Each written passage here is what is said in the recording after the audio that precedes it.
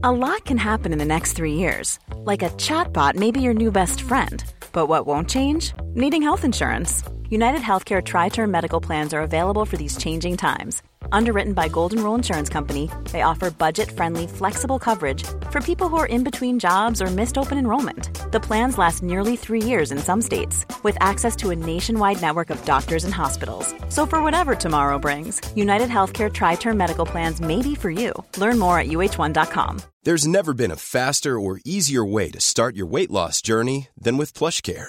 PlushCare accepts most insurance plans and gives you online access to board-certified physicians who can prescribe FDA-approved weight loss medications like Wegovy and Zepbound for those who qualify. Take charge of your health and speak with a board-certified physician about a weight loss plan that's right for you. Get started today at plushcare.com/weightloss. That's plushcare.com/weightloss. plushcare.com/weightloss. Ja, absolut. Även om jag faktiskt, men det förstod inte jag förrän senare, har ju varit väldigt lyckligt lottad där med föräldrar som har stöttat en runt omkring liksom hela tiden. Så jag har ju aldrig tänkt så att det inte skulle funka liksom. Men absolut. Och jag ser ju det, jag menar jantelagen slås vi med hela tiden. Och inte ska jag hålla på nu med mina investerare som också tycker att vi måste börja i Sverige. Så, men Sverige är inte min marknad. Man ska gräva där man står. Ja, men nej. Det är ingen idé.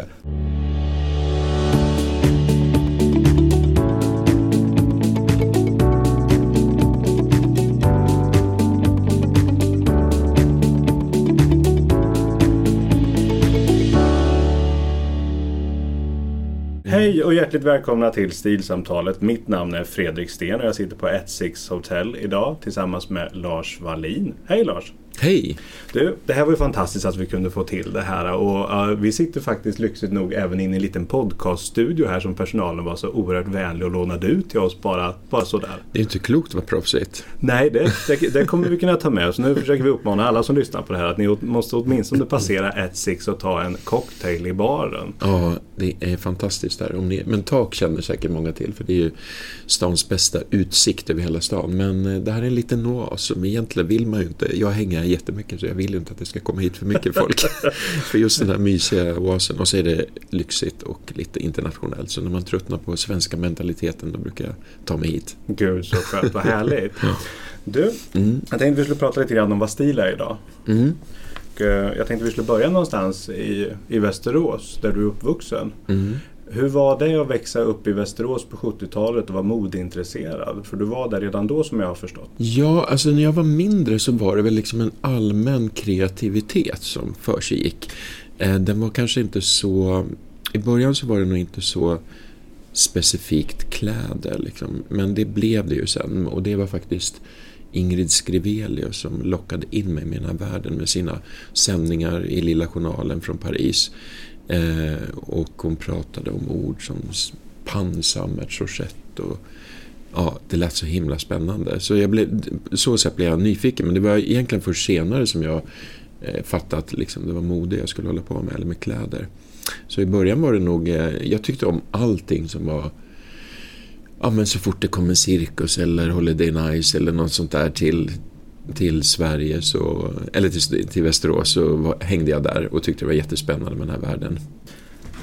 Men jag kan ändå tycka det här med även om det är olika årtionden så är det fortfarande, om jag tittar på mig själv, jag är uppvuxen i Lilla Hällefors norr om Örebro, en bruksort. Där var det inte okej att vara modeintresserad eller vara intresserad av det här när man var yngre, tyckte jag på skolan. Hur uppfattades det för dig? Nej, men så blev det ju senare. Nu pratar jag liksom, jag började ju liksom med den här kreativa när jag var riktigt liten liksom. Så, men när jag kommer upp när jag gick i högstadiet, då var det väl ganska så tufft för att då hade ju det här liksom modeintresset liksom biter sig fast i mig ordentligt. Och jag var väl kanske också lite före i tiden med trend. Jag hade liksom en känsla för det där vad som skulle komma och så. Och var nyfiken och tyckte det var kul. Men det var inte så många andra som gjorde. Och på den tiden så var det inte heller så stora valmöjligheter. Var det liksom en grej som gällde så hade alla det liksom.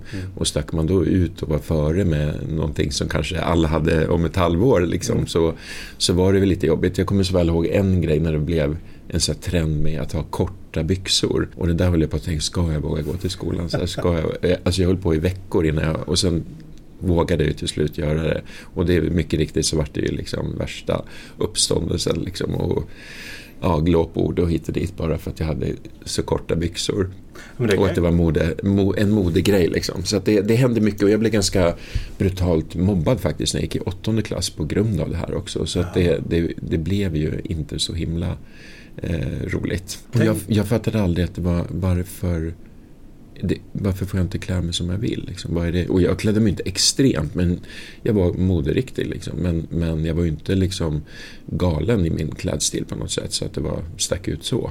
Men tänk vad många det är idag, oavsett vart på jordklotet är, för det här är någonting som jag tror som kommer vara med oss nästan jämt. Ja, samtidigt så känner jag idag så finns det mycket större acceptans på att sticka ut lite, även om det självklart är liksom till vissa gränser, men liksom modebilden också är så mycket bredare idag. Du kan liksom tillhöra olika grupper.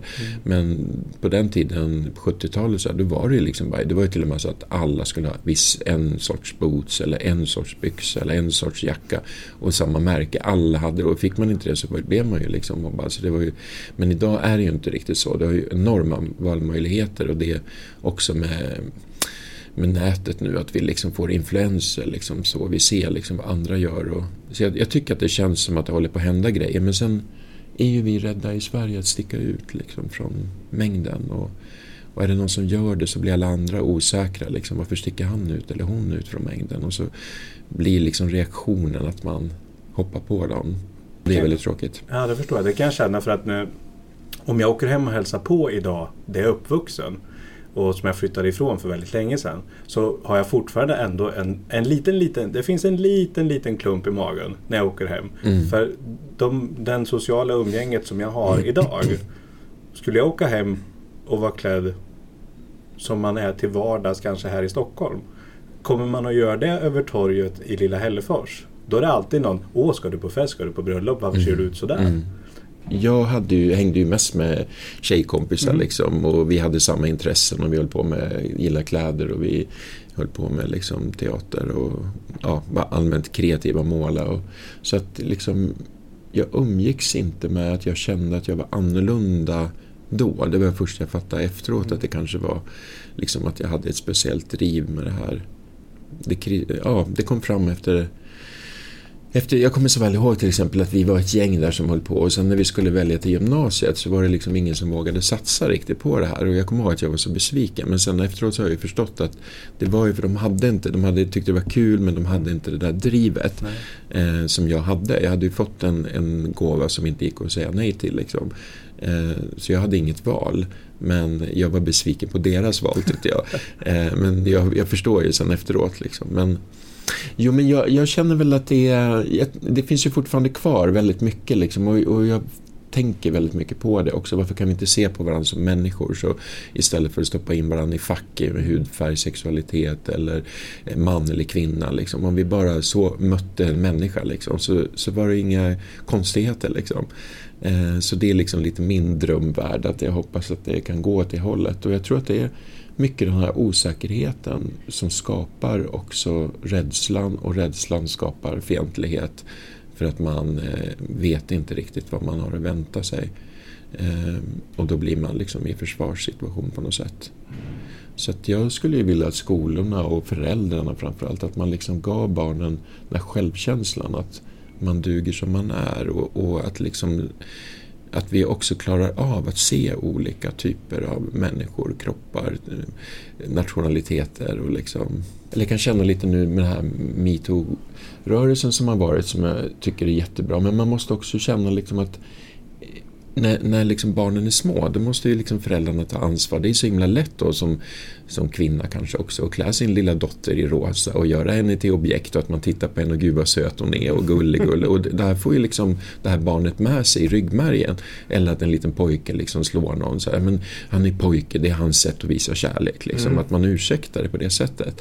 Och så att det börjar ju redan där liksom. Det är ju svårt sen när de blir vuxna och säga det här, så här ska du inte bete dig liksom, när det är ett inlärt mönster ända sedan man var liten. Så att jag tror dels det att liksom föräldrarna måste ta mer ansvar och verkligen förstå vad de...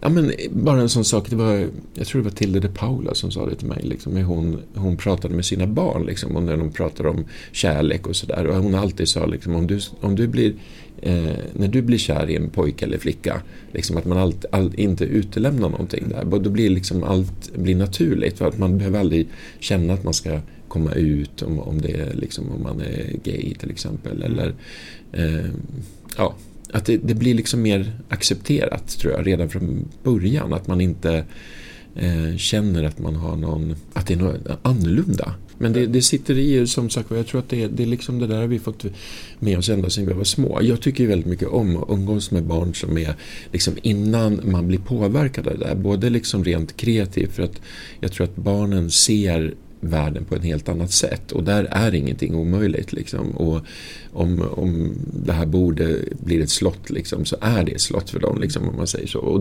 där tror jag också liksom, att barnen dömer inte på det sättet, utan det är sen när liksom, de ser hur de vuxna gör eller man blir tillsagd, då kommer det där in liksom, och det tycker jag är så synd. Ja, jag tror att skolan också måste ha ett större ansvar där liksom, på att inte skilja på pojkar och flickor och vad som är killigt och tjejigt. Och sen kan jag tycka att det är liksom en sak med liksom hur man är som person, men att en sån sak som en färg eller att man klär sig på ett speciellt sätt ska vara så upprörande, det kan inte jag riktigt förstå. Hur hade du det själv hemifrån? Ja, nej, men jag hade ju fantastiskt, och det har jag också liksom, det har kanske varit det också som har gjort att jag har vågat satsa fullt ut liksom på att förverkliga min dröm, för att mina föräldrar aldrig någonsin ifrågasatt mitt liksom yrkesval eller vad jag har på mig, eller ja, det är klart att någon gång kanske de hade sagt när man blev äldre så här, men ska du verkligen ha det där på dig liksom. Fast det är ingenting som jag har, det är ingenting som har liksom känts sådär, utan jag har fått fantastiskt stöd hemifrån faktiskt. Och det är också en sån här grej som jag tycker är väldigt viktig. Jag fick ett så gulligt mejl av en pappa här nu som sa hans 8-åriga son älskade att sy, och jag var hans största idol liksom. Och han ville nu börja, han önskade sig en symaskin i julklapp, och han ville nu börja liksom sy, och så han undrar liksom, men varken jag eller min fru liksom kan det här, och vad ska vi göra för att supporta honom liksom. Men det är just den grejen jag skrev tillbaka. Det är liksom, han är så ung än, så det finns inte direkt några kurser och så, utan det är precis det ni gör, att supporta hans intresse liksom, utan ifrågasätta det liksom. Det är det bästa ni kan göra. Låt han sitta och köra fram och tillbaka, zigzag på höger och vänster och runt. Önskar en symaskin, köp en symaskin. Men det tycker jag är så fint liksom. Men det är ett sånt bra sätt och att behandla sina barn på, tycker jag. Men vad gör du nu för tiden då? Nu för tiden, jag har ju hållit på i branschen i 27 år nu som egen, och nu har det tagit en lite ny vändning. Jag har dels liksom med couturen, alltså det skräddarsydda har ju jag tar vidare, men jag ska börja göra kollektioner där för att kunna göra visningar utomlands och kunna nå en annan publik. Jag känner att det går kanske inte att komma så mycket längre i Sverige. Det blir inte mycket mer än så här.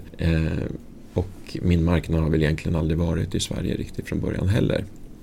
Och sen så har vi startat ett kollektionsbolag, eller vi har hållit på ett tag nu, men nu känns det som vi liksom verkligen är på G, så vi har precis börjat jobba med nya kollektionen, eller första kollektionen som ska presenteras hösten 19. Det känns jättespännande faktiskt, och ja, det ska bli kul. Så det jobbar jag med, och sen har jag lite andra frilansuppdrag också. Jag har precis lanserat en underklädeskollektion som jag har gjort för Miss Mary, och håller på med ett projekt med Orrefors, och så det är massa spännande grejer. Jaha, det är brett där. Men vilken marknad är det? Couture-marknad, eller är det något speciellt land som ni kommer inrikta er på först? Eller är det... Ja, jag har ju lite kontakter och fått möjligheten att starta faktiskt i Asien nu. Så det är där jag kommer att börja. Och vi ser, jag tror liksom arabvärlden och Sydeuropa, när man får handplocka liksom de städer där de här kunderna finns som liksom använder den här typen av plagg och förstår också liksom, kan någonting om couture och vad det innebär liksom att ha. Men om vi nu ska försöka förklara couture på ett kort sätt då, vad är det, Lars?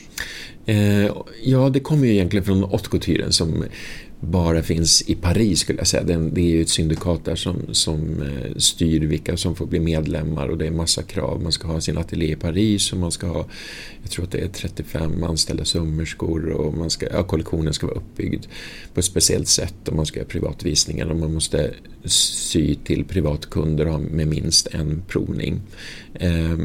Så där är liksom det hantverksmässiga, och sen kan man få bli medlem där också fast man har sin ateljé någon annanstans, men att man uppfyller kraven. Så då är man, jag kommer inte ihåg vad det kallas heller, men det är någon slags gästmedlem kan man säga, som till exempel Valentino nere i Rom och så. Men så couturen är väl en förenkling. Det är väl det här kompromisslösa hantverket, och när man en kombination av hantverk och design som är specialgjort för en kunds personliga mått. Och det mesta sys för hand. Fast i couturens värld, eller här i Sverige, så måste vi sy en hel del på maskin också för att få ekonomin att funka i den svenska marknaden. Har du haft någon dröm av att åka ner till Paris och ha din studio där istället? Ja, alltså jag har en dröm om att få visa i Paris. Men jag tror ändå att min dröm är att få hitta kunden utomlands och ändå kunna få bygga upp en större ateljé här i Sverige faktiskt. För det vore så kul om vi kunde få ha det. Men det är ju så väldigt svårt att få det att gå runt ekonomiskt här i Sverige. Men jag kan väl säga att jag ångrar lite grann. En sak som jag ångrar i livet, och det är nog att jag inte åkte till Paris direkt efter skolan liksom, och fick någon praktikplats på någon ateljé eller så. Det är inte för sent än. Jag kanske som praktikant, men vi får se. Ja. Men hur ser din genomsnittliga kund ut? Min kund är, jag tror, eller det är mest kvinnor, och åldersmässigt så skulle vi säga någonstans alltså det är verkligen alla åldrar, men det är kanske runt mellan 30 och 60 är nog de flesta kunderna. Jag tror att det är en kvinna som är medveten och har ganska höga krav på passform och på någonting unikt.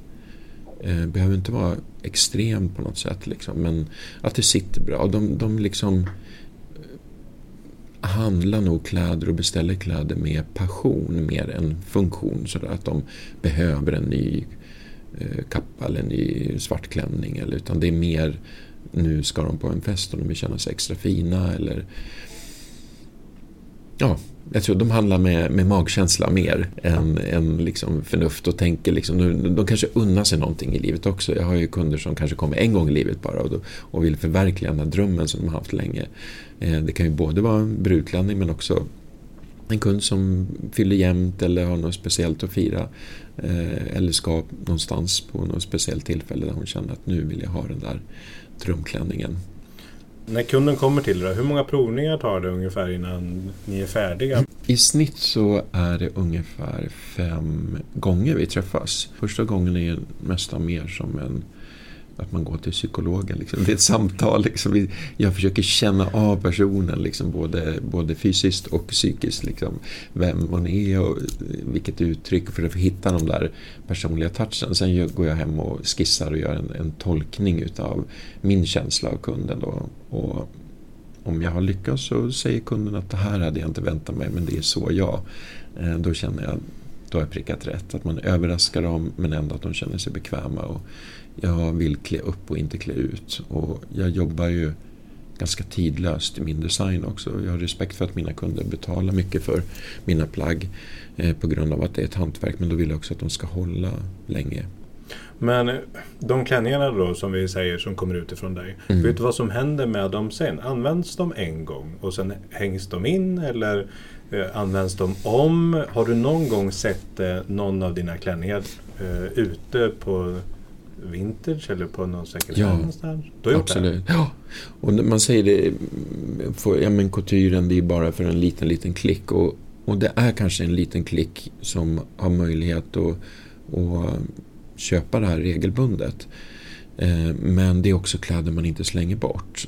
Utan det är när man har tröttnat på dem själv och inte får någon energi från dem, då hamnar de på second hand-butiker eller på auktioner eller går i arv. Men det är kläder som har ett långt liv, och då når det en ny publik och en ny kund, och så lever det vidare ytterligare. Men många av mina kunder kommer tillbaka och säger liksom, men den här favoritkjolen, nu har jag haft den i 10 år liksom, men kan vi ändra den? Kan vi sy en annan topp till? Eller kan vi göra om den här klänningen? Alltså att man omarbetar plaggen också. Och det tycker jag är det finaste betyget om att du har ett långt liv. Och det strävar jag efter också i min design, att inte göra trendiga plagg på det sättet som är daterade. Händer det ofta att någon kommer in så som har haft ett plagg många gånger och sen vill göra om den eller lägga till? Eller? Ja, det händer faktiskt en hel del.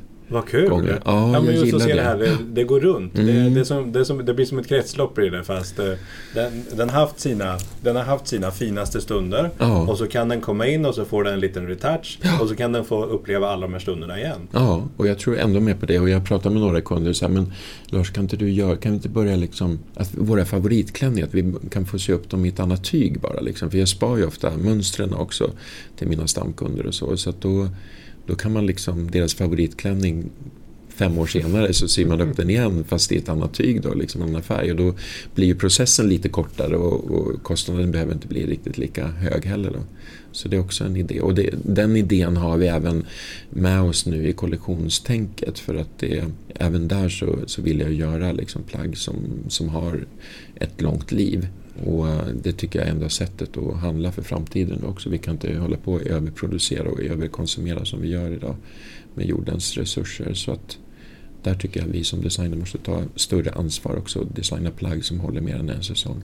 När du själv började då, hade du någon förebild kopplat till sömnad, hantverket, det kreativa? Nej, jag hade inte någon. Mamma jobbade på bank och pappa var trafikpolis. Och liksom, jag hade det inte i familjen någonstans. Men det var ju Ingrid Scrivelius som lockade in mig i den här Parisvärlden, och det har alltid varit min inspirationskälla, den här franska haute couturen på 50-60-talet när den var som starkast, när det faktiskt var plagg som skapade mode och som man bar och som man tittade på. Idag är ju haute couturen mer som konst och teater för att sälja parfym och väskor liksom, vilket jag kan tycka är lite tråkigt. Så att det är ju liksom alltid det här internationella perspektivet som jag har haft med mig. Jag har aldrig jämfört mig med några andra svenska modemärken eller så. Jag har inte känt mig svensk i min design, och det är inte det här minimalistiska, praktiska och funktionella som fascinerar mig, utan det maximerade och överdådiga, men ändå hitta en balans i det tycker jag är spännande. Men så själva hantverket, det har du lärt dig själv genom att i timmar arbetat och provat? Ja, och sen när jag började jobba med det här också så har jag kommit i kontakt med väldigt duktiga hantverkare också. Men jag gick ju kurser i sömnad och mönsterkonstruktion, och sen när jag var utomlands, var i Paris eller London, Milano eller vart jag var, så sprang jag in i de här fina butikerna och tittade lika mycket inuti plaggen, hur de var sydda, och liksom, fick tips på det sättet liksom, hur man skulle göra det liksom, för att kunna presentera ett plagg på rätt sätt. Men idag så syr jag inte så mycket längre själv, utan nu är vi på sån avancerad nivå, så mina sömmerskor är så erfarna och duktiga. Hur många är det som jobbar tillsammans med dig? Vi är ett team på 5 personer just nu. Men det är min mönsterkonstruktion som jag har jobbat med i över 20 år nu, och min ateljéchef som jag har jobbat med i 17 år nu tror jag. Och sen har vi 2 tjejer som delar på en heltid som också hjälper till i ateljén, och den ena också hjälper till på dator så med mönster och den biten. Skönt att ha folk runt omkring sig som man har arbetat med så länge också. Det blir som en familj istället för en arbetskamrat. Ja, och sen blir det också där det tar tid att lära känna varandra rent liksom. Idag så vet jag att liksom min mönsterkonstruktör kan tolka mina skisser på. Det blir mindre och mindre ändringar på toalerna, de här första proverna man gör liksom. Och jag vet att jag är väldigt fri som designer idag, för att jag kan designa var som helst, för jag vet att mina sömmerskor klarar av det, mina skräddare klarar av det. Så att det är väldigt häftigt liksom, när man har jobbat ihop sig. Jag känner mig trygg för jag vet vad de levererar också. Och det känns att kunna koppla bort den biten, ateljén liksom rent sådär orosmässigt, vad ska vi fixa den här klänningen, eller det känns väldigt bra. För många så är ju Nobelfesternas fest här i Sverige. Och där har ju många av dina klänningar varit genom åren. Vilken fest vill du helst skapa en klänning till? Eller vilken individ? Som du redan inte har gjort det till. Du har ju skapat åt många. Alltså min dröm är fortfarande att få klä en nominerad skådespelerska till Oscars. Det har varit sedan jag var liten kille. Jag har gjort 4 klänningar som har varit på Oscars, jag tror, eller 5. Nej, 4 klänningar tror jag. Men de har inte varit på scenen än. Så det är en dröm, men de har gått på röda mattan i varje fall. Så långt bort kan det väl ändå inte vara nu? Det skulle jag inte tro. Där är så mycket business idag också, så att komma på en nominerad, det är ofta väldigt mycket pengar inblandade också. De här stora modehusen betalar sådana stora summor för att få göra plaggen, för att det är så värdefullt marknadsmässigt att de får göra dem. Men sen finns det ju de skådespelare som inte vill bli köpta liksom, utan vill gå sin egen värld eller egen väg, och så jag hoppas kanske kunna hitta någon sån. Ja, det förstår jag, för det var väl där ungefär Oscarsgalan ballade ur någon gång, när det just vart att de stora märkena skulle ut på röda mattan. Förut så var ju alla fantastiskt eleganta, det var frack och smoking, men sen när det skulle bli Armani-överdelar som är mer fyrkantiga än liksom stora betongblock, och sen har det spårat ur totalt. Ja, det är jag tycker det är kul, för att det är liksom, idag är det faktiskt ett av de få tillfällena som vi får se riktig haute couture bäras faktiskt i riktiga livet, inte bara på en catwalk liksom. Så det tycker jag är häftigt, men det också bevisar också mycket det här vad kläder har för makt liksom, och hur vi klär oss, vad det också skapar och bygger våra varumärken. Och i USA är de ju alla stjärnor, oavsett om du är film eller musik i världen. Det finns ju inte någon som går utanför dörren i ett offentligt sammanhang utan att ha sitt team med stylister och makeupartister och frisörer och liksom runt omkring sig, just för att bygga varumärket med sina kläder också. Så att det ligger en power i det, och jag tycker det är konstigt att det inte anammas mer i Sverige liksom. Finns det något tyg du aldrig skulle vilja jobba med eller avråda från om någon skulle se upp en balklänning? Alltså jag rekommenderar ju att jobba i siden. Det finns så mycket olika typer av siden, och från liksom billigare till väldigt, väldigt exklusiva. Men sidenet, oavsett kvalitet, så har det alltid lyft fram färgerna fint, och du får en vacker lyster på bild och i ljus. Det reflekterar liksom ljuset väldigt vackert. Syntet och polyester, även om det har hänt väldigt mycket där också, så är det ett dött material. Det går liksom inte att forma. Det liksom blir, du får inte alls samma känsla i det. Så att, och plus att det kanske förändras i ljus också.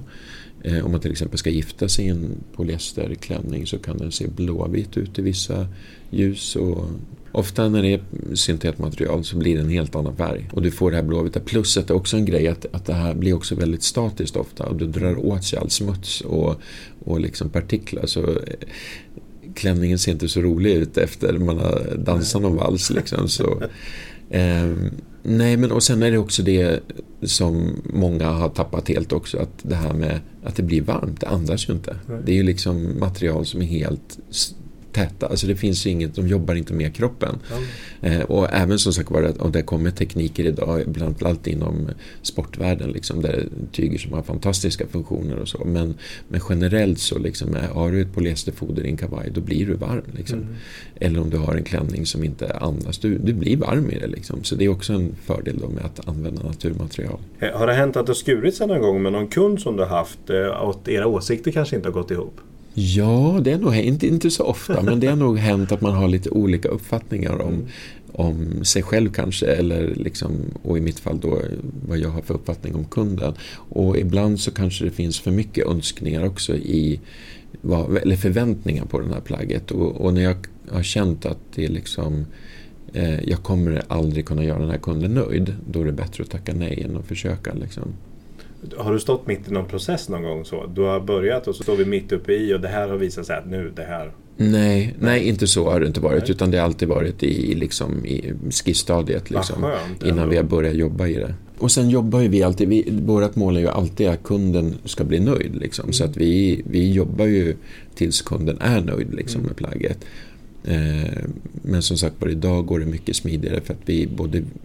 Mina sömmerskor och jag är duktigare på att läsa av kunden och liksom kunna sy så att det sitter bra. och att det funkar liksom att röra sig och så i plaggen. Men det är en process också, en kreativ process som är ganska rolig att vara med på också. Det kan ju hända att, liksom, att jag visar en skiss och sen när vi provar toallerna, bomullsskissen så att säga, då kanske vi får en annan idé, både jag och kunden, eller jag får någon känsla och säger, men ska vi inte prova så här istället, så gör vi det. Så att det är ju en kreativ process som kunden är väldigt delaktig i också, vilket är väldigt roligt tycker jag. Vilken är den klänning som har tagit längst tid att göra och där kunden har varit med mest och vill fokusera på sina detaljer i? Hey, I'm Ryan Reynolds. Recently, I asked Mint Mobile's legal team if big wireless companies are allowed to raise prices due to inflation. They said yes. And then when I asked if raising prices technically violates those onerous two-year contracts, they said, "What the f*** are you talking about, you insane Hollywood ass?" So to recap, we're cutting the price of Mint Unlimited from $30 a month to just $15 a month. Give it a try at mintmobile.com/switch. $45 up front for 3 months plus taxes and fees. Promo rate for new customers for limited time. Unlimited more than 40 gigabytes per month. Slows full terms at mintmobile.com. When you're ready to pop the question, the last thing you want to do is second-guess the ring. At BlueNile.com, you can design a one-of-a-kind ring with the ease and convenience of shopping online. Choose your diamond and setting. When you find the one, you'll get it delivered right to your door. Go to BlueNile.com and use promo code LISTEN to get $50 off your purchase of $500 or more. That's code LISTEN at BlueNile.com for $50 off your purchase. BlueNile.com, code LISTEN. There's never been a faster or easier way to start your weight loss journey than with PlushCare. PlushCare accepts most insurance plans and gives you online access to board-certified physicians who can prescribe FDA-approved weight loss medications like Wegovy and Zepbound for those who qualify. Take charge of your health and speak with a board-certified physician about a weight loss plan that's right for you. Get started today at plushcare.com/weightloss. That's plushcare.com/weightloss. plushcare.com/weightloss. Oj. Nej, men jag tycker att mina kunder idag, jag tror att de som kommer till mig, de tycker det är roligt att jag tolkar dem. I början var det kanske mer att de kom med en bild ur en tidning och så jag skulle vilja ha någonting sånt här.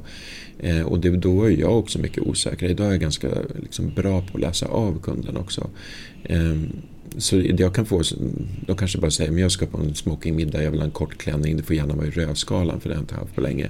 Det är kanske de direktiven jag får. Ja, då är det väldigt fria tyglar. Ja, väldigt fria tyglar. Så ofta så är det så liksom. Eller jag vet inte riktigt vad jag vill ha, men jag tänker mig någonting långt. Och så kan jag känna, jag kanske får någon väldigt tydlig bild. Så ibland kan ju kunden vara väldigt bestämt, jag vill ha någonting sånt här. Och sen ser jag något annat och så presenterar det och så blir det så i varje fall, för att då känner kunden, ja men det här var ju liksom häftigt. Men det är en spännande dialog tycker jag. Men att gå in på detaljer, men det är klart, jag tycker det är roligt när kunden också är väldigt medveten, att de också ser vad vi gör för arbete, att de förstår att det här är avancerat vad vi håller på med nu liksom. Och uppskattar det också. Så kan man ju känna ibland liksom när man accepterar, när man går och köper en dyr märkesplagg liksom, färdig konfektion och det sitter ganska illa och sen är man så millimeter noggrann liksom, när man ska sy upp någonting. Och det handlar ju om, dels är det ett hantverk och sen är det liksom, man rör sig med kroppen så att det är liksom, vårt mål är alltid att det ska sitta liksom perfekt, men det är också hur tygerna jobbar och ibland så kanske det rör sig på olika sätt, vilket gör att det inte går att få liksom helt perfekt. Du själv verkar ha funnit din stil nu. Smal silhuett, oftast mörka färger, kavaj, gärna sjal. Och du har ju provat några olika genom åren. Är det en arbetsuniform eller är det så du klär dig även privat? Nej, men det är så jag klär mig privat också. Jag har inte tiden riktigt med mig själv att hålla på och koordinera nya garderober varje höst och vinter och sådär. Eller vår och sommar, ja. Utan jag har någon liksom grundgarderob som jag bygger på hela tiden. Men jag är en sån som handlar med passion. Jag blir liksom kär i ett plagg och så köper jag det. Väldigt sällan att jag måste ha ett par nya byxor eller jag måste ha ett par nya skor liksom. Det är väldigt sällan jag letar efter plagg på det sättet, utan ofta är det när jag är ute och reser som jag handlar kläder också. För då är man liksom bortkopplad från det där vardagsbestyren liksom, och mer mottaglig. Jag tycker de gångerna man har passerat där på gatan eller om vi har varit på samma lokal någon kväll och så där, så är du alltid snygg. Du har hittat någonting som passar dig. Ja, men det tycker jag är viktigt att känna sig bekväm med. Ja, jag tycker det är roligt med mode och trender och så, men jag skulle aldrig varken göra eller ha på mig själv någonting som jag inte känner att det här känner mig bekväm i, även hur trendigt det än var. Men jag tror att det är viktigt att man för känner man sig fin och får en energi av plaggen, att man inte blir osäker, då tror jag också man har en annan utstrålning. Sen tycker jag för mig är det liksom, jag har jättesvårt att planera, så när jag ska ut och resa så jag måste planera, det är ju jättebökigt tycker jag, för jag är väldigt så här, när jag vaknar upp på morgonen, vad har jag för energi idag, vad är liksom för vilket humör jag är, så liksom, då är det både kläder och doft och liksom, som ska stämma med det här liksom. Och har man ibland när man har en riktigt dålig dag och man träffar fel där, då är hela dagen förstörd liksom. Då är det liksom bara lägga ner. Så då kan jag få börja om och åka hem igen liksom. Nej, men det är inte min dag idag. Men hur ser det ut då när Lars Wallin ska ut och resa nu då? Nu vet du att du ska flyga till London på fredag. Hur börjar den packningen?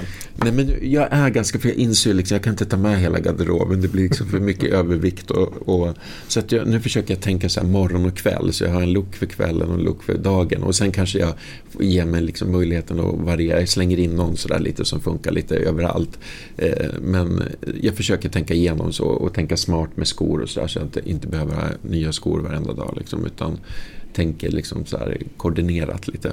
Vad är det viktigaste som åker ner i resväskan inför varje resa? Det beror på vad jag ska göra för resa, för jag anpassar väldigt mycket. Jag ska ha liksom massa affärsmöten och där jag ska representera mitt varumärke, så då har det en klädstil, eller ska jag bara på kalas så är det naturligtvis fokus, eller ska jag på någon inspirationsresa där det bara är sol och värme kanske, då har jag en helt annan garderob. Jag har en sån här safari-garderob, jag har en garderob som jag har i Marocko när jag är där liksom. Så det är mycket så här, jag älskar ju Marocko och har varit väldigt, den här är uppsydd där, men den är lite mer kawaii, men jag älskar att köpa såna grejer, men det känns ju så fel när man kommer hem sen och har de här grejerna på sig. Ja, det blir lite annorlunda i alla fall när man kommer hem. Det är ju just där du har det där att folk kan titta och vad är det där? Det passar inte in i normen som svensken vill att det ska vara. Nej, och det känns så självklart att svepa runt i en kaftan med en champagnekupa på något hotell i Marrakesh liksom. Det känns så dekadent och härligt. Det kanske borde vara mer så här. Jag tycker det, men det är också någonting med klimatet och naturen och liksom, det funkar inte riktigt tycker jag. Med tanke på den maj vi har haft bakom oss och nu när juni har börjat, så skulle vi nästan kunna gå runt i kaftan. Ja. Det hade vi kanske skulle haft den här podden i kaftan. Ja, med champagne uppe på taket. Exakt. Jag var lite så här och ryckte en idag faktiskt, men jag tänkte nej, det blir inte så. Nej. Det fick bli den här lilla kavajen istället. Du är jättefin. Det är många män som lyssnar och du har ju skägg. Hur håller man det ansatt väl? Gör du det hemma eller går du iväg och får det gjort? Nej, men jag tror jag ska börja med det faktiskt och gå iväg. För jag har inget hår. Så jag saknar att gå till frisören. Så nu tänker jag liksom att bli lite ompysslad. Det är också det där.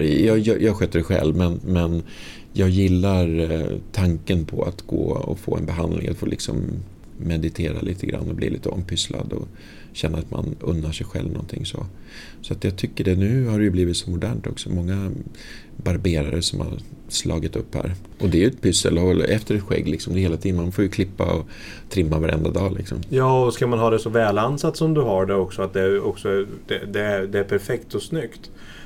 Det är många som låter det bara växa, som blir sån här Gustav Vasa skägg till slut, så här spadskägg, och det är ju inte så, det är inte så snyggt direkt. Nej, jag tycker jag gillar de här eleganta skäggen, och jag måste beundra många utav killarna som kommer från Östeuropa och sådär, som verkligen liksom har så här perfekta linjer och det är så trimmat. Men det kanske också blir, när man har mörkare skägg så blir det tydligare linjer, men att man måste hålla efter dem. Men det tycker jag är så stiligt när man ser vårdad ut liksom. Det tyckte jag låter jättebra, att just gå iväg och få det gjort.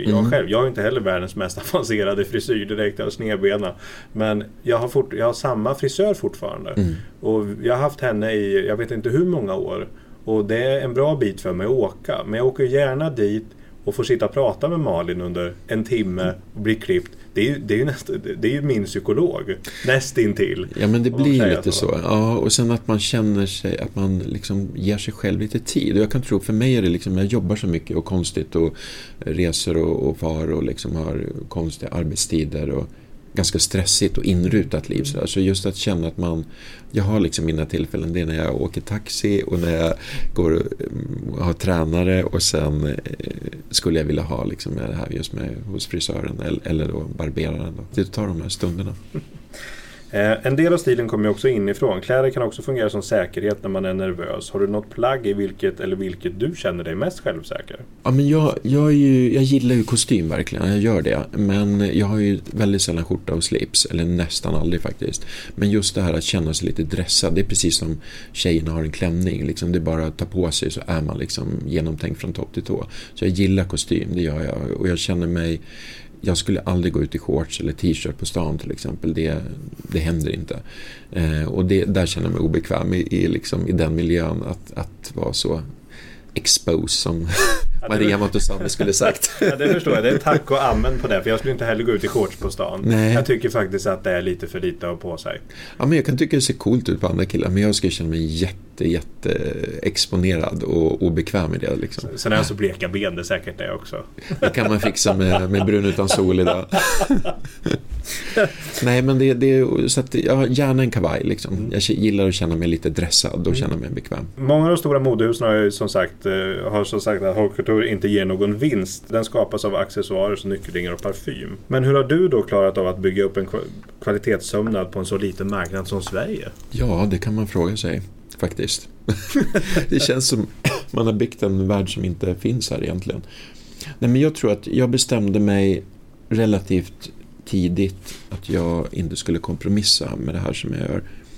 När jag jobbar med kläder så för mig har det varit en passion, det har varit ett sätt att uttrycka mig konstnärligt så att det var viktigt att få göra sin grej, och för att få ekonomi på det då så har jag liksom tvingat mig själv att bredda kreativiteten, så jag har fått jobba inom olika områden men ändå plocka de här russina då. Jag jobbar mycket med scenkläder och bröllopsklänningar och coutureklänningar, och senare tid har jag också gjort mycket kommersiella samarbeten med företag inom helt andra branscher också, som porslin och smycken och skor och sådana saker. Så att man får hitta en kombination där man kan uttrycka sitt konstnärskap eller sin kreativitet, men inte är beroende utav liksom bara en inkomst så att säga. Du har ju gjort både scenkläder och aftonkläder. Vad är största skillnaden rent i det kreativa? Ja, i det kreativa är det väl ganska... ofta har man kanske mer frihet att flippa ut om man säger, eller överraska när det gäller scenkläder, men det har ju andra krav på sig då, att det kanske är plagg som ska hålla många föreställningar, det ska gå snabbt och ta av och ta på, och liksom det har en annan hållbarhetstänk där liksom, både i materialval och även om jag alltid försökt göra mina scenkläder som känns väldigt coutureiga och skräddade och liksom har mitt uttryck där också. Men det är en annan uppbyggnad liksom på plaggen också, och där måste man jobba mycket mer med syntetmaterial för att det ska hålla och liksom vara lättskjutta också. Och sen kan jag känna att när man jobbar med scenkläder så är det ju inte bara liksom plagget man gör, det kanske är en hel föreställning som att man också bygger en dramaturgi i liksom vilka kläder man gör, att publiken överraskas ibland och ibland får de någonting lugnt så att de inte tänker så mycket på kläderna och sen kommer någonting, att man liksom också hjälper till och förstärka det som ska visas på scenen. Eller jag jobbar jättemycket med Melodifestivalen till exempel, där har artisten 3 minuter på sig, och att då jobba ihop hela det här teamet för att få så mycket impact som möjligt på de här 3 minuterna, och då är ju kläderna jätteviktiga. Då är det inte bara liksom skicka över en klänning liksom, utan att den stämmer då med den personen, artisten som ska bära dem, och också med låten som ska framföras och hela tanken runt numret liksom. Så det är liksom lite ett annat, men själva kreativa, det handlar ju om att ta in information om uppgiften eller kunden eller vad det är, och sen så börjar den kreativa processen utifrån det. Och jag försöker ju alltid som sagt vara att överraska men ändå liksom vara balanserad. På många av de här olika balerna som jag själv har varit, om man tittar på de större balerna som går på Grand eller som går på Slottet och så, det kommer en kvinna, fantastiskt vacker i sin klänning. Men det finns en detalj ibland som man inte tänker på, som skulle vara intressant att höra din syn på. Det är just underkläder. Ger du någonsin några råd till dem som du ser upp klänningar till? Vad har vi på oss under? För att ibland så har Den absolut vackraste klänningen kan bli så förstörd med fel trosor eller underkläder på sig. Ja. Nej, men det börjar alltid med, alltså när vi provar toallen, den här bomullsklänningen så att säga, bomullsmönstret av då måste kunden ha rätt underkläder, så att det är redan i första, när kunden har godkänt min skiss, så säger jag, tänk nu på det här liksom, har du rätt liksom BH, den här typen av BH får du ha till det här. Och så jobbar jag med en väldigt bra butik här i stan också som jag brukar skicka mina kunder till, för då vet jag att de får proffshjälp och de vet liksom mina krav och så här. Sen är det också med material liksom. Vissa material är väldigt sådär avslöjande och då kan man dels inte ha underkläder med spetsar och grejer som står ut, eller också ska man tänka på att alla skarvar där BH:n slutar, trosan slutar, det kommer synas i det här materialet. Då kanske man måste tänka på en mer som en spanksaktigt helhets, så det är superviktigt, och det är ett stort problem idag. Jag tycker de flesta, och det gäller inte bara underkläder utan även när man ser att folk har köpt plagg, att de ofta köper för liten storlek. Eller för stor, men för det mesta är det för litet. Nej, men det händer för ofta tycker jag idag. Det är viktigt med dem, och mina kunder måste ha med sig också för att vi ska kunna sy rätt passform. För det kan inte vara att de har provat med någon liksom sport-BH och sen har de någon värderad sak när de väl ska ha på fest, då sitter ju inte klänningen bra. Nej. Så att det måste ju liksom, allting måste vara på plats. Det är ju snart studenttider för de olika gymnasierna. Har du något stilråd att ge de olika studenterskorna som ska ut och handla balklänning i konfektionsindustrin? Ja, alltså där tycker jag väl kanske att man måste tänka lite ekonomi. Då blir det väl liksom, det finns väldigt mycket fint att köpa på nätet som ser okej ut men som inte är de bästa kvaliteten och så, men ändå som funkar i det här sammanhanget. Så att har man inte liksom jättebra uppbackning ekonomiskt så skulle inte jag lägga så mycket pengar på studentklänningen faktiskt. Utan tänka mer liksom looken och för den kvällen bara. Och vilket är ditt största råd till dem? Det är väl både med färgvalen och sen också lite grann men min brorsdotter nu till exempel, äldsta brorsdottern, hon var på bal nu och det var kanske första gången hon hade en riktig balklänning så. Och då är det också så hjälpte jag henne liksom att välja modell och så, för att då är det också att tänka liksom att man inte ser för vuxen ut, att man väljer en liksom damig modell, utan att det får vara fortfarande lite flickflört i klänningen liksom. Och sen lite modernare ska de kanske inte vana att gå med höga klackar liksom, så att man inte gör klänningen för lång liksom. Men sen fortfarande att det ska sitta bra liksom, men idag finns det så många sajter där man kan liksom mäta sina mått och skicka in dem och få det relativt bra liksom sytt. Du har skapat flera smyckeserier med örhängen, halsband och ringar. Trenden med smycken på killar ökar ju stadigt hela tiden. Vilket smycke tycker du är snyggast på män? Det är väldigt personligt där, men jag själv gillar ju ringar och armband. Jag känner mig lite, jag kan tycka det är supersnyggt med halsband på killar, men jag känner mig själv lite obekväm med det. Jag vet inte vad det beror på, men så att armband kan jag ha jättemycket. Ringar tycker jag också är väldigt coolt, det säger mycket. Hur stora kan de vara? Hur många kan man ha? Kan man ha en på varje finger? Ja, alltså det blir mer opraktiskt så liksom. Det är ganska bökigt, men när jag ibland, då kan jag ösa på alla fingrar i stort sett. Jag har inte på tummarna kanske. Men, har du haft tumring någon gång? Nej, jag tror inte jag har det. Att du lyckades passera där? Ja, så blev det. Men jag har haft flera liksom på en istället. Eller som Karl Lagerfeld som täcker nästan hela fingrarna nu med ringar. Vad häftigt. Det är många nu som har sett de här olika tv-programmen. Hela Sverige bakar, alla ska laga mat. Men när kommer då Hela Sverige syr med dig som domare? Ja, men det gjordes ju faktiskt ett försök här för några år sedan, tror jag. Men det är väl det där, alltså överhuvudtaget så är de här amerikanska, som jag kan tycka, Bachelor och alla de där, alltså det funkar inte i Sverige liksom, för vi har inte, i USA är det ju så på blodigt allvar och det är så mycket drama, alla är ju liksom bra tv-personligheter framför kameran på något sätt. De har det naturligt, amerikanerna på något sätt, och det är det är gråt och det är liksom bråk och det är liksom, och vi är ju inte såna i Sverige liksom, så det är svårt att få till den där bra vi kan inte TV fram liksom. Den där för nej, och sen är det liksom, ja men det är ett litet land och få ihop ett så stort team som det ska vara, som ändå kan leverera också, tror jag också är inte det lättaste, och vara bra i tv liksom, att både kunna designa och sy någorlunda och sen också vara en bra tv-personlighet liksom. Det är inte så himla lätt att få ihop det. Jag tror det är många som åtminstone hade velat sett dig som domare i det. Så vi får ju hoppas, någonstans så hoppas jag att det kommer finnas så pass många som skulle kunna göra det här. Så gör vi det till en grej. Ja, det är roligt. Jag älskar ju Project Runway själv. Jag tycker det är så fantastiskt liksom. Och även här Do You Think You Can Dance som jag tycker är helt otroligt liksom, hur duktiga alla människor är. Det är ju fantastiskt vilka begåvningar. Men det är också ett stort land med många människor. Har du då något råd till den som längtar efter kvalitetsplagg men känner att man inte har råd idag?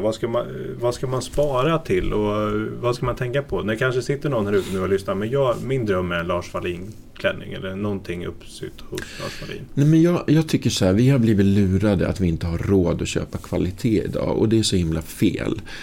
Och där är mycket lågprisindustrins tänk som har liksom bankats in i huvudet på oss liksom. Men jag brukar säga det liksom, absolut, vid själva köptillfället så jag förstår den grejen, man står ju på byxor som kostar 3000 kronor eller på byxor som kostar 600, att det är lättast att välja de som kostar 600.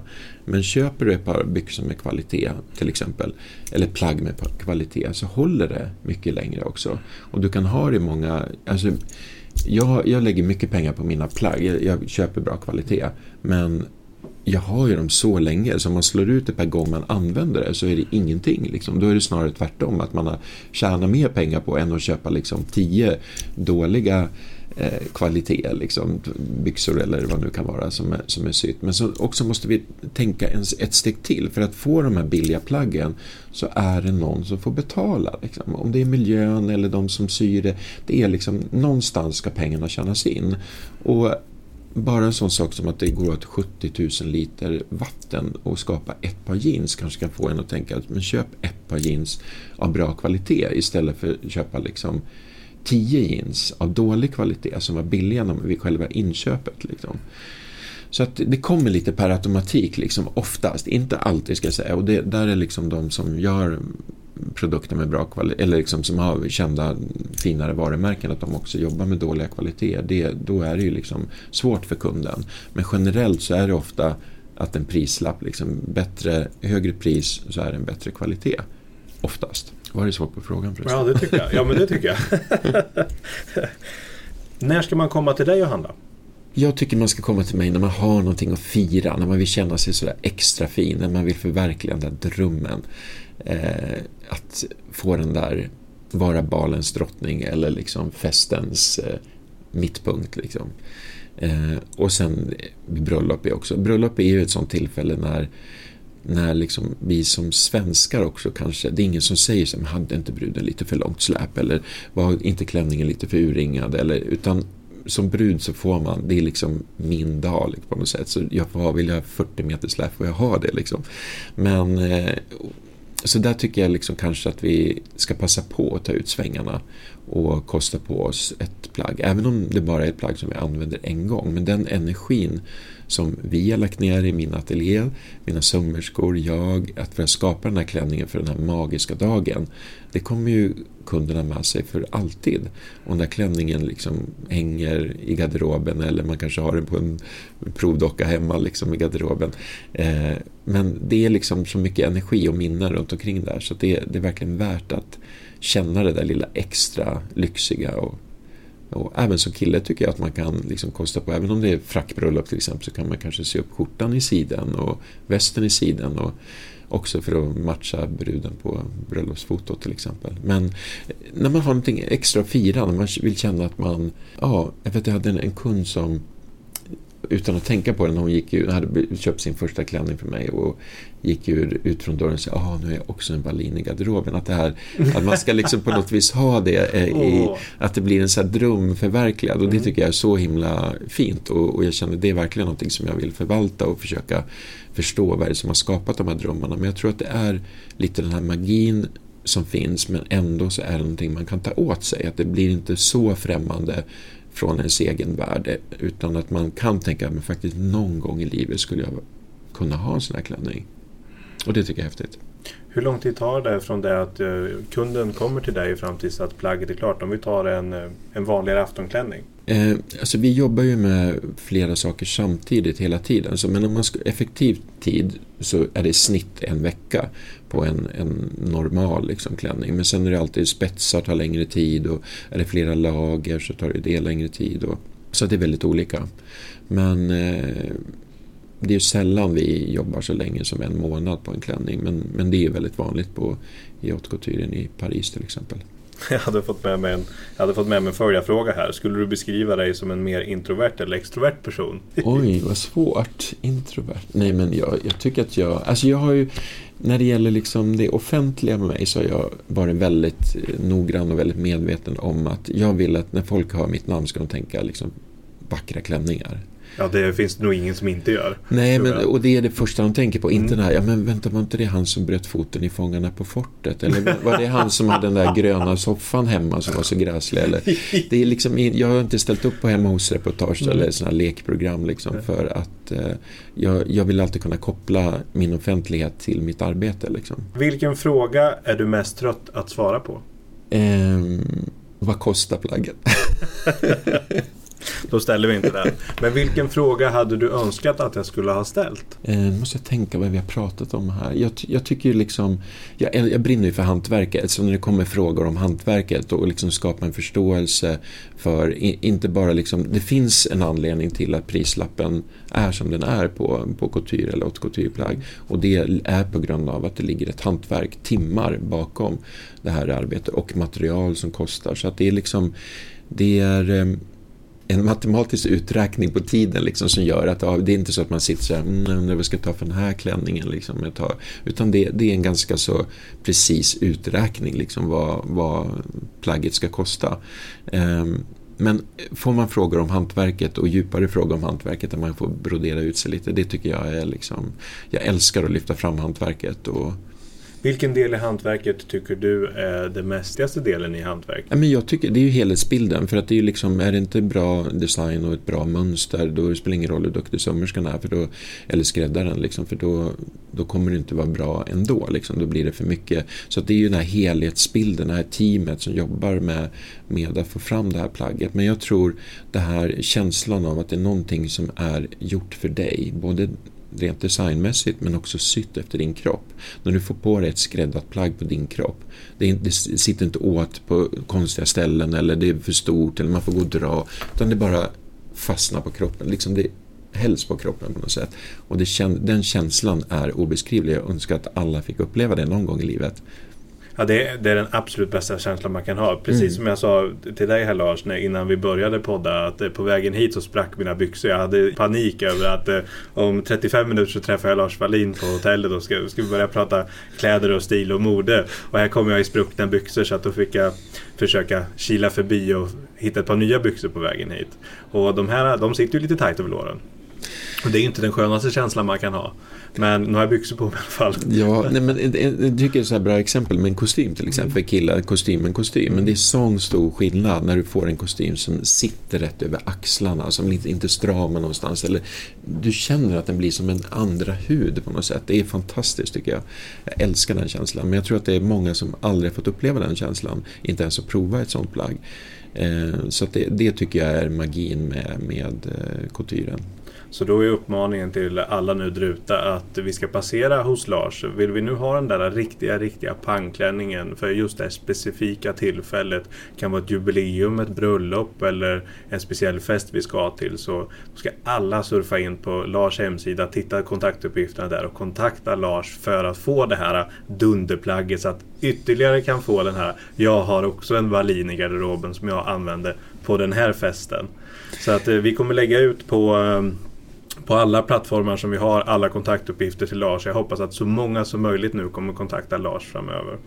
Och det är också ett bra tips som har hänt nu på senare tid, att det är många män som ger en överraskning att få kreera en klänning tillsammans med mig som present. Och det har varit väldigt uppskattat. Ofta det är kvinnor som kanske har allting eller liksom, men just att få upp den här upplevelsen, att det är en upplevelsepresent kan man säga, att få liksom att jag tar fram någonting personligt till dem. Det var en av de absolut bästa idéerna jag har hört, tror jag. För att det där, nu tycker inte jag om ordet presentkort, för det är värsta ordet jag vet i handel. Men det här är ju den finaste presenten man kan ge till någon. Ja, det har blivit väldigt uppskattat kan jag säga för de som har gjort det.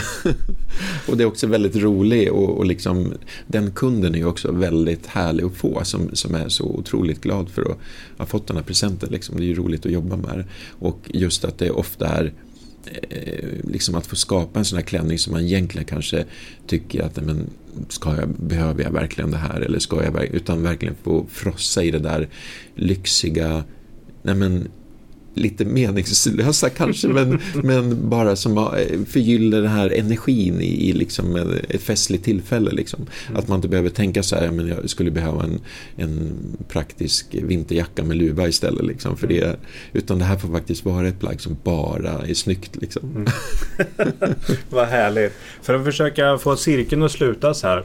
Om vi nu tänker på om vi har någon som sitter ute i landet, han är 14 år och lite osäker på hur hans liv och hans intresse uppfattas. Vad är din hälsning till 14-åringen som sitter ute på landet och är intresserad av mode och stil och vill ha det här som en sysselsättning i livet men kanske inte riktigt vågar?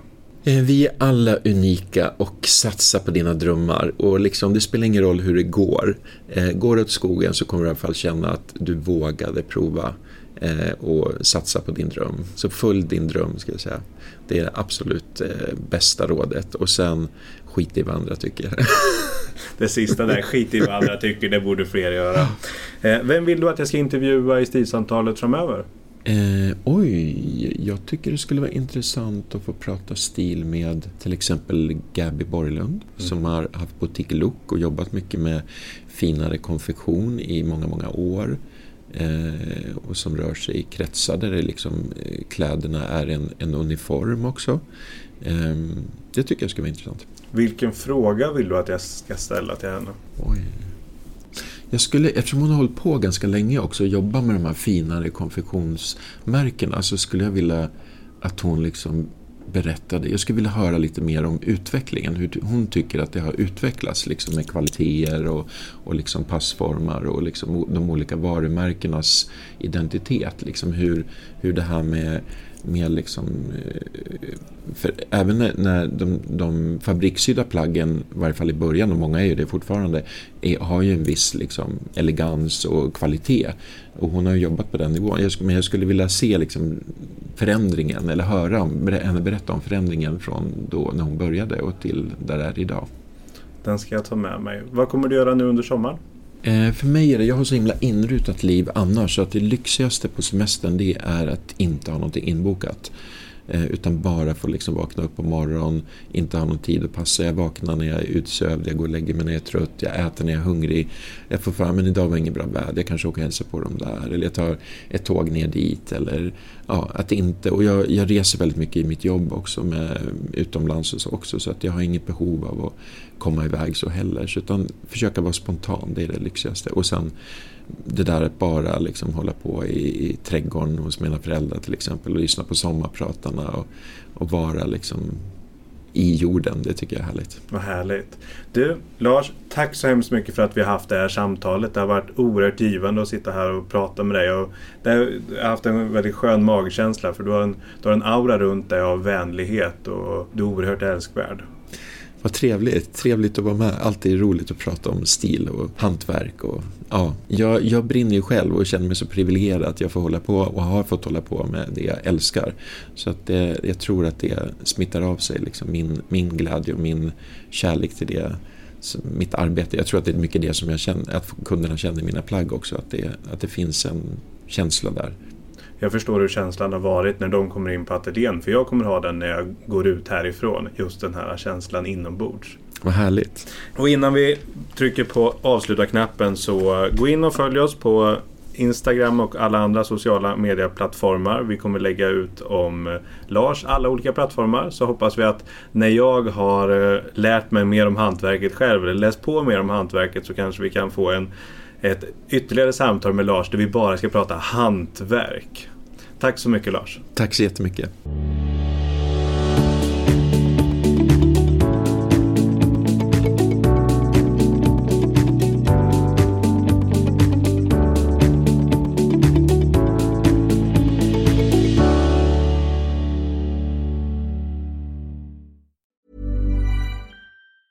Planning for your next trip?